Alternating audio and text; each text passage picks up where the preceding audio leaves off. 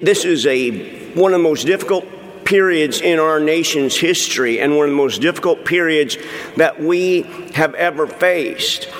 Any person who says that one guy can't change the world never ate a bat in China.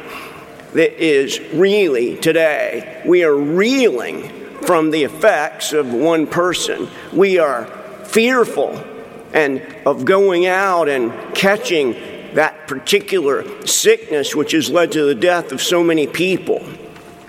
We are fearful because of the racism which has made its way up to the bubbling top and has caused so many problems in the United States. We are fearful because of the high unemployment records and the hundreds and thousands of people around our country and indeed around the world who are wondering whether or not they'll be able to pay their rent or whether or not their job will be there in another 2 weeks. And this is the kind of fear that ought to remind us of exactly what's going on in the book of Daniel. Because the book of Daniel tells us what we ought to do when we fear. And so, let's read Daniel chapter 6, and we'll start reading in verse 10. There are lots of things that are important that come before verse 10 and lots of things that come after verse 10, after verse 24, but we'll read just this section, 10 through 24.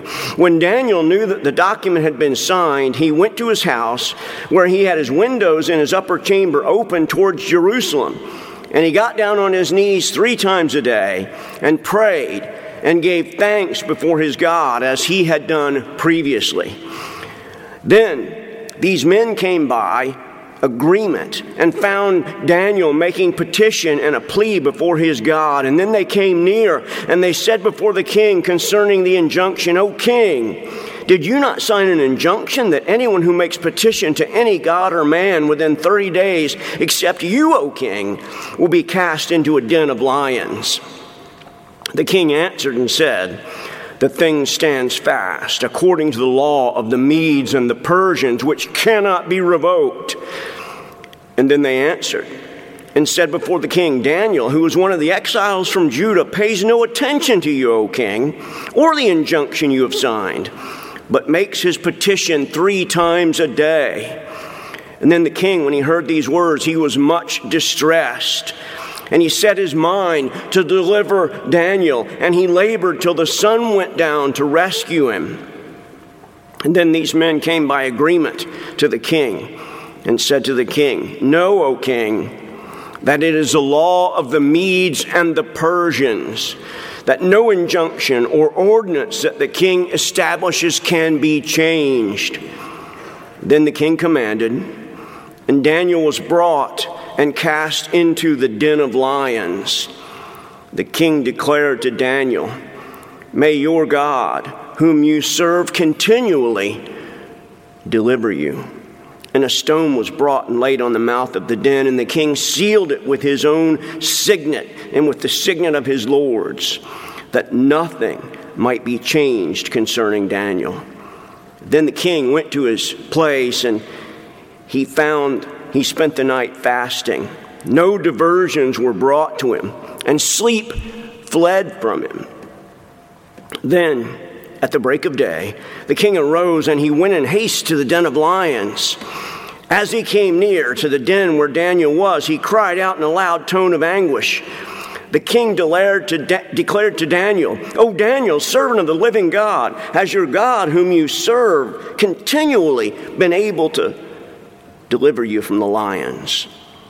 Then Daniel said to the king, "O king, live forever. My God sent his angel and shut the lions' mouths, and they have not harmed me, because I was found blameless before him. And also before you, O king, I have done no harm." Then the king was exceedingly glad and commanded that Daniel be taken up out of the den. So Daniel was taken up out of the den, and no harm was found on him because he had trusted in God. And the king commanded that those men who maliciously accused Daniel were brought and cast into the den of lions, they, their children, and their wives. And before they reached the bottom of the den, the lions overpowered them and broke all their bones into pieces. This was one of my favorite stories as a child going to Sunday school. I worried about a lot of things as a child going to Sunday school. I was never sure whether a comet was going to hit the earth and destroy us all.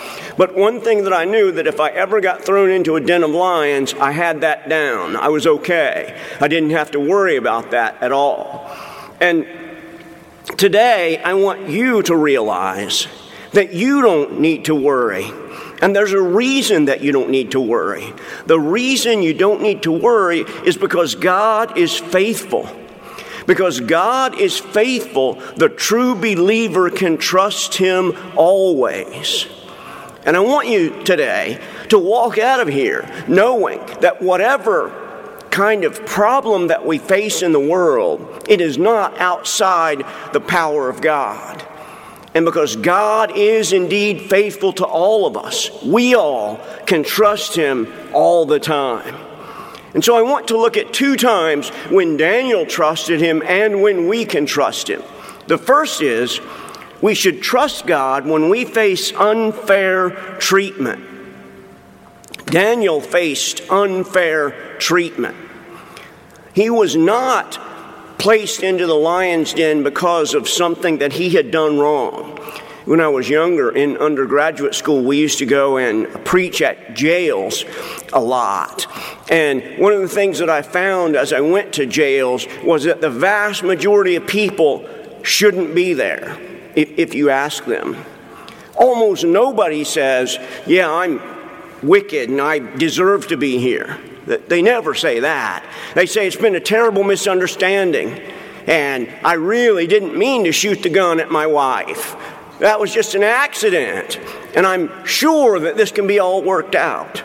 Daniel wasn't that kind of a person. He was treated unfairly. He didn't deserve to be there. Why is it that these satraps treated Daniel unfairly? They treated Daniel unfairly, first of all, because they recognized his righteousness. You'll notice this in the second part of the 4th verse. They recognized that Daniel indeed was doing what he was commanded. He had risen through the ranks after being a young man, brought out of his own homeland of Judah.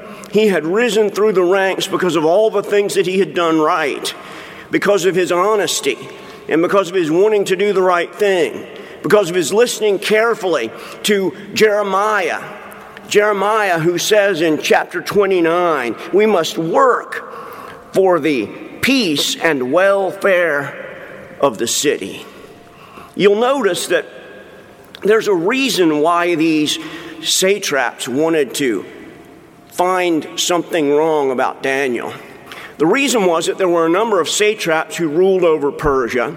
Then above the satraps were 3 presidents. And then apparently one of the 3 presidents was very, very important and reported to the king. And King Darius was about ready to make Daniel that highest of all, the highest of the presidents. And you see that in verse 4. It's the then. When they had heard about this, then the men went and tried to do all that they can. Tried to get Daniel in trouble by lying about him. But we see, what was it that Daniel did? He was consistent. He was always faithful. He was committed. They found no error or fault in him. He was simply doing what he knew to be the right thing. So it was unfair because they recognized his righteousness and they didn't want to be compared to him. But it was unfair because they ravaged his reputation. He did not deserve to be treated unfairly like this. Now, some politicians and others do deserve to be treated not unfairly, but deserve to be treated in the way that their life brings to them. I was listening to a podcast last week about David Duke. You remember David Duke, former Grand Wizard of the Klan, who through a variety of machinations ended up in a one-on-one bout with another person for the governorship of Louisiana. And there was a real chance that a former Grand Dragon of the Klan could become a governor of Louisiana. And his opponent was Edwin Edwards. And unfortunately, Edwards didn't stand as a shining light against David Duke's racism. Edwin Edwards had already faced jail time for using the money of the governorship illegally. And when he was in jail, he said, "I shall be a model prisoner just as I have been a model citizen." And so here we have it, the Grand Dragon of the Klan or the lizard who steals from the poor people of Louisiana. You have to vote for one of them. So someone came up with a bumper sticker and it said, "Vote for the crook. It's really important." And David Duke lost that election. In Daniel's case, we don't have to say, "Vote for the crook." He didn't deserve this. They ravaged his reputation. They ravaged it by conspiracy. You see that in verse 7. They get together and they go to King Darius and they say, "Listen, why don't you make this law? If you make this law, you can be God for a month. Everyone will have to pray to you."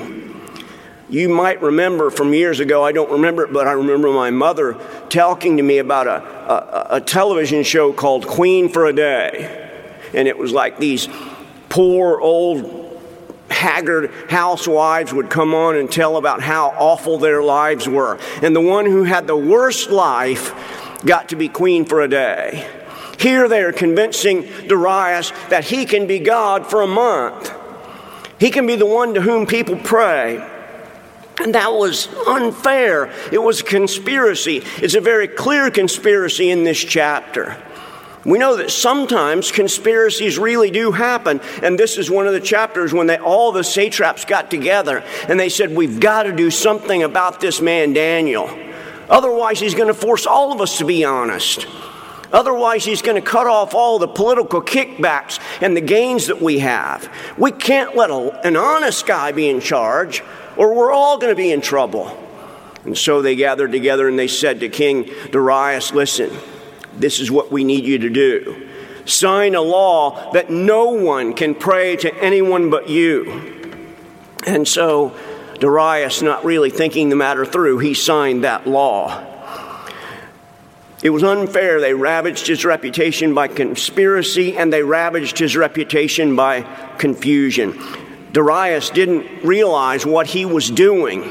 Darius didn't realize that there were a bunch of scheming people who had gathered together and trying to force him to sign that into law. He just wasn't thinking. It's better to be believing than to be scheming. And that's what the book of Daniel teaches us. This 6th chapter is a chapter of liars, laws, and lions. But it's not just that we should trust God when we face unfair treatment. It's also, secondly, that we should trust God when we face unique trials. Daniel is probably about 80 years old at this point. He's an old man. And yet, he's been conspired against. And they are ready to throw him down into the pit. These trials should cause a variety of things in our life. When we face unique trials, these trials should cause a bold confession. Notice that when Daniel hears about this law, he goes up to his 2nd floor where the windows are open, and he bows down and he prays toward Jerusalem just as he had always done. If it had been one of us, I'm afraid that we might have said, "Well, it won't be so bad if I just close the windows before I pray today, because I don't really want anybody to know." Or maybe if I just stand at my window praying, they'll think that I'm looking out at whatever traffic they had there in Persia. I'm looking out to see the people going on, and maybe they won't know that I'm praying, but Daniel didn't do that. These trials caused a bold confession. Daniel didn't close the windows, and he got down on his knees and prayed in the same way that he had always done. These trials should cause quiet conviction. This is what was in the ancient world called trial by ordeal. You were thrown into a terrible situation, and if your God could save you, then that was a great thing. If he didn't, then you were in a lot of trouble. We notice that Daniel says God sent his angel to shut the mouths of the lions. It's impossible for me not to think of a little enigmatic verse in the first chapter of Mark. Mark doesn't tell us much about the temptation of Jesus. He tells us that Jesus was thrown out into the desert by the Spirit, and there he was tempted by the devil. Then after the temptation is over, he has this strange statement where he says, and he was with the wild beasts, and the angels ministered to him. I think that what's going on there is that it's a very little tiny look into the new heaven and the new earth. In the new heaven and the new earth, we will not need to be afraid of lions. In the new heaven and the new earth, all the animals will do what we want them to do. Even the beagles, they'll do exactly what we want them to do. The chimps will not try to hurt us, even though they're 3 times stronger than we are. We will be able to have chimp friends. I can't wait for that. And that's what's happening there. It says that Daniel, the angel came and closed the mouths of the lion. And Jesus, when he was tempted by the devil, he was out in the deserted place. He was with the wild animals, and the angels came and ministered to him.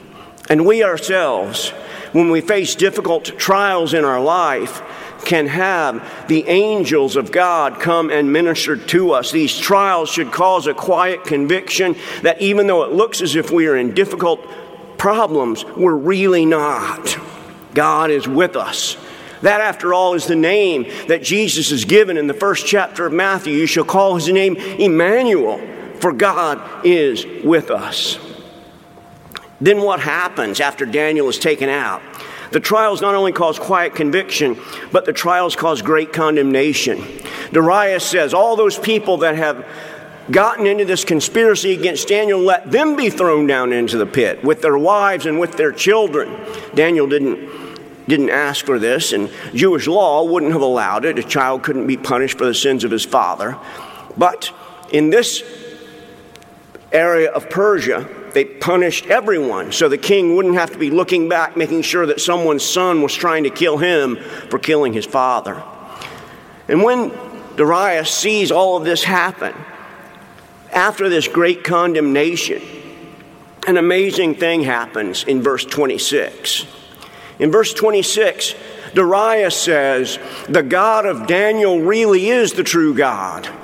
The God of Daniel really is the one in whom we can trust. And so he sets out, and you'll see it for yourself there in verses 25 and 26.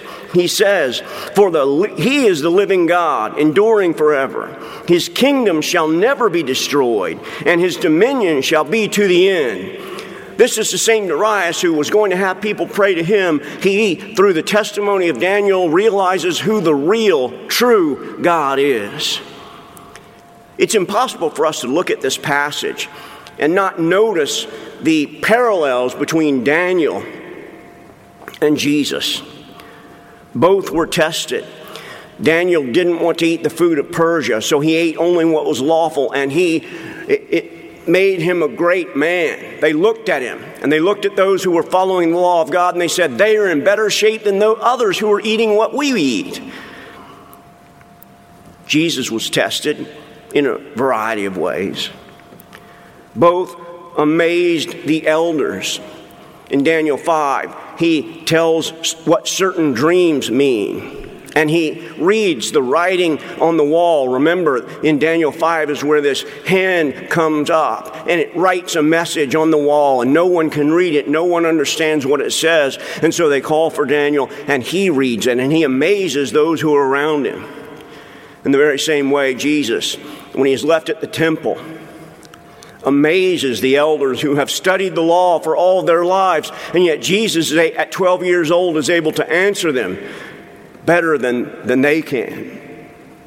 Both were trapped by godless men. We've seen here today the conspiracy that trapped Daniel, and all that we have to do is read the Gospels to understand that it was the same sort of conspiracy that trapped Jesus.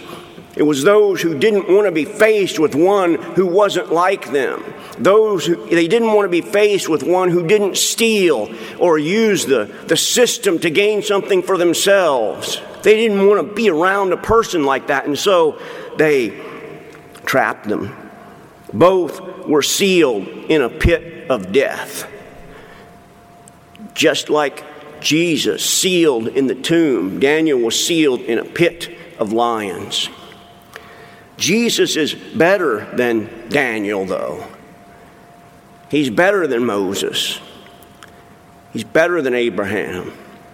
He's better than John the Baptist. Because Jesus is that one upon whom we depend when we face lions' dens in our own life. There was a guy named D.L. Moody. Some of you have heard of him. He was a very famous preacher in the 1800s. He spoke to more people than any other orator of his lifetime. There were such crowds when he started to preach that they had to give out tickets so that there wouldn't be a rush of people trying to get in and people being harmed by the crowd. One time, D.L. Moody was coming back from England where he had been to see Charles Spurgeon, another great preacher of the 1800s. And he heard from his son that something had happened to the boat he was traveling on, an ocean liner. And the son ran up to the top and he said to his father, "Listen, the shaft is broken and we're going to sink out here in the middle of the ocean." And slowly they did start to sink. And so Moody asked if he could hold a service on the boat that was slowly sinking. And he had to hold on to one pole because the deck was listing to one side. And at that service, he read from Psalm 91. Psalm 91 says, "He will command his angels concerning you to guard you in all your ways. On their hands they will bear you up, lest you strike your foot against a stone. You will tread on the lion and the snake. The serpent you will trample underfoot." Not long after, another liner saw their distress signal and came to rescue Moody and everyone else who was aboard. The interesting thing that we can close with today is the realization that there's another kind of lion in the New Testament. The lion that is going to eat people in Persia changes to a symbol for God in the New Testament. It actually changes into a symbol for Christ. This enigmatic man who is both the lion and the lamb. John, on the Isle of Patmos, as he is writing the book of Revelation, has some wonderful words to say about this one who was the lion and the lamb. He says, "Then I saw the right hand of him who was seated on the scroll within, on the back, and sealed with 7 seals. And I saw a mighty angel proclaiming with a loud voice, 'Who is worthy to open the seal and to break its seals?' No one in heaven or on earth or under the earth was able to open the scroll or to look into it. And I began to weep loudly, because no one was found worthy to open the scroll or to look into it. And one of the elders said to me, 'Weep no more. Behold, the Lion of the tribe of Judah, the Root of David, has conquered so that he can open up the scroll and its 7 seals.' And between the throne and the 4 living creatures and among the elders, I saw a lamb standing as though it had been slain, with 7 horns and with 7 eyes, which are the 7 spirits of God sent out onto the earth.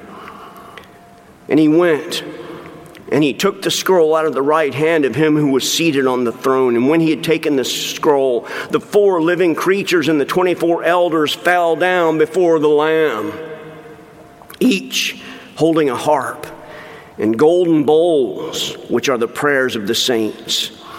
And they sang a new song, 'Worthy are you to take the scroll and to open its seals, For you were slain, and by your blood you ransomed people for God from every tribe and tongue and people and nation. You have made them a kingdom of priests to our God, and they shall reign on the earth. And I looked, and I heard around the throne the living creatures and the elders, the voice of many angels, numbering myriads of myriads and thousands of thousands, saying with a loud voice, "Worthy is the Lamb who was slain to receive power and wealth and wisdom and might and honor and glory and blessing." So when any of us face difficult trials in our life, we know that we have a Lamb who is there for us. When we worry about our finances or our health or our job, whatever the case may be, we have a Lamb who protects us just as the angel protected Daniel. And so I close with the words of Martin Luther in that great hymn, "A Mighty Fortress is Our God." He says, "And though this world with devils filled should threaten to undo us, we will not fear, for God has willed His truth to triumph through us." Go out and allow the truth of God to triumph through you, no matter what kind of trials that you face.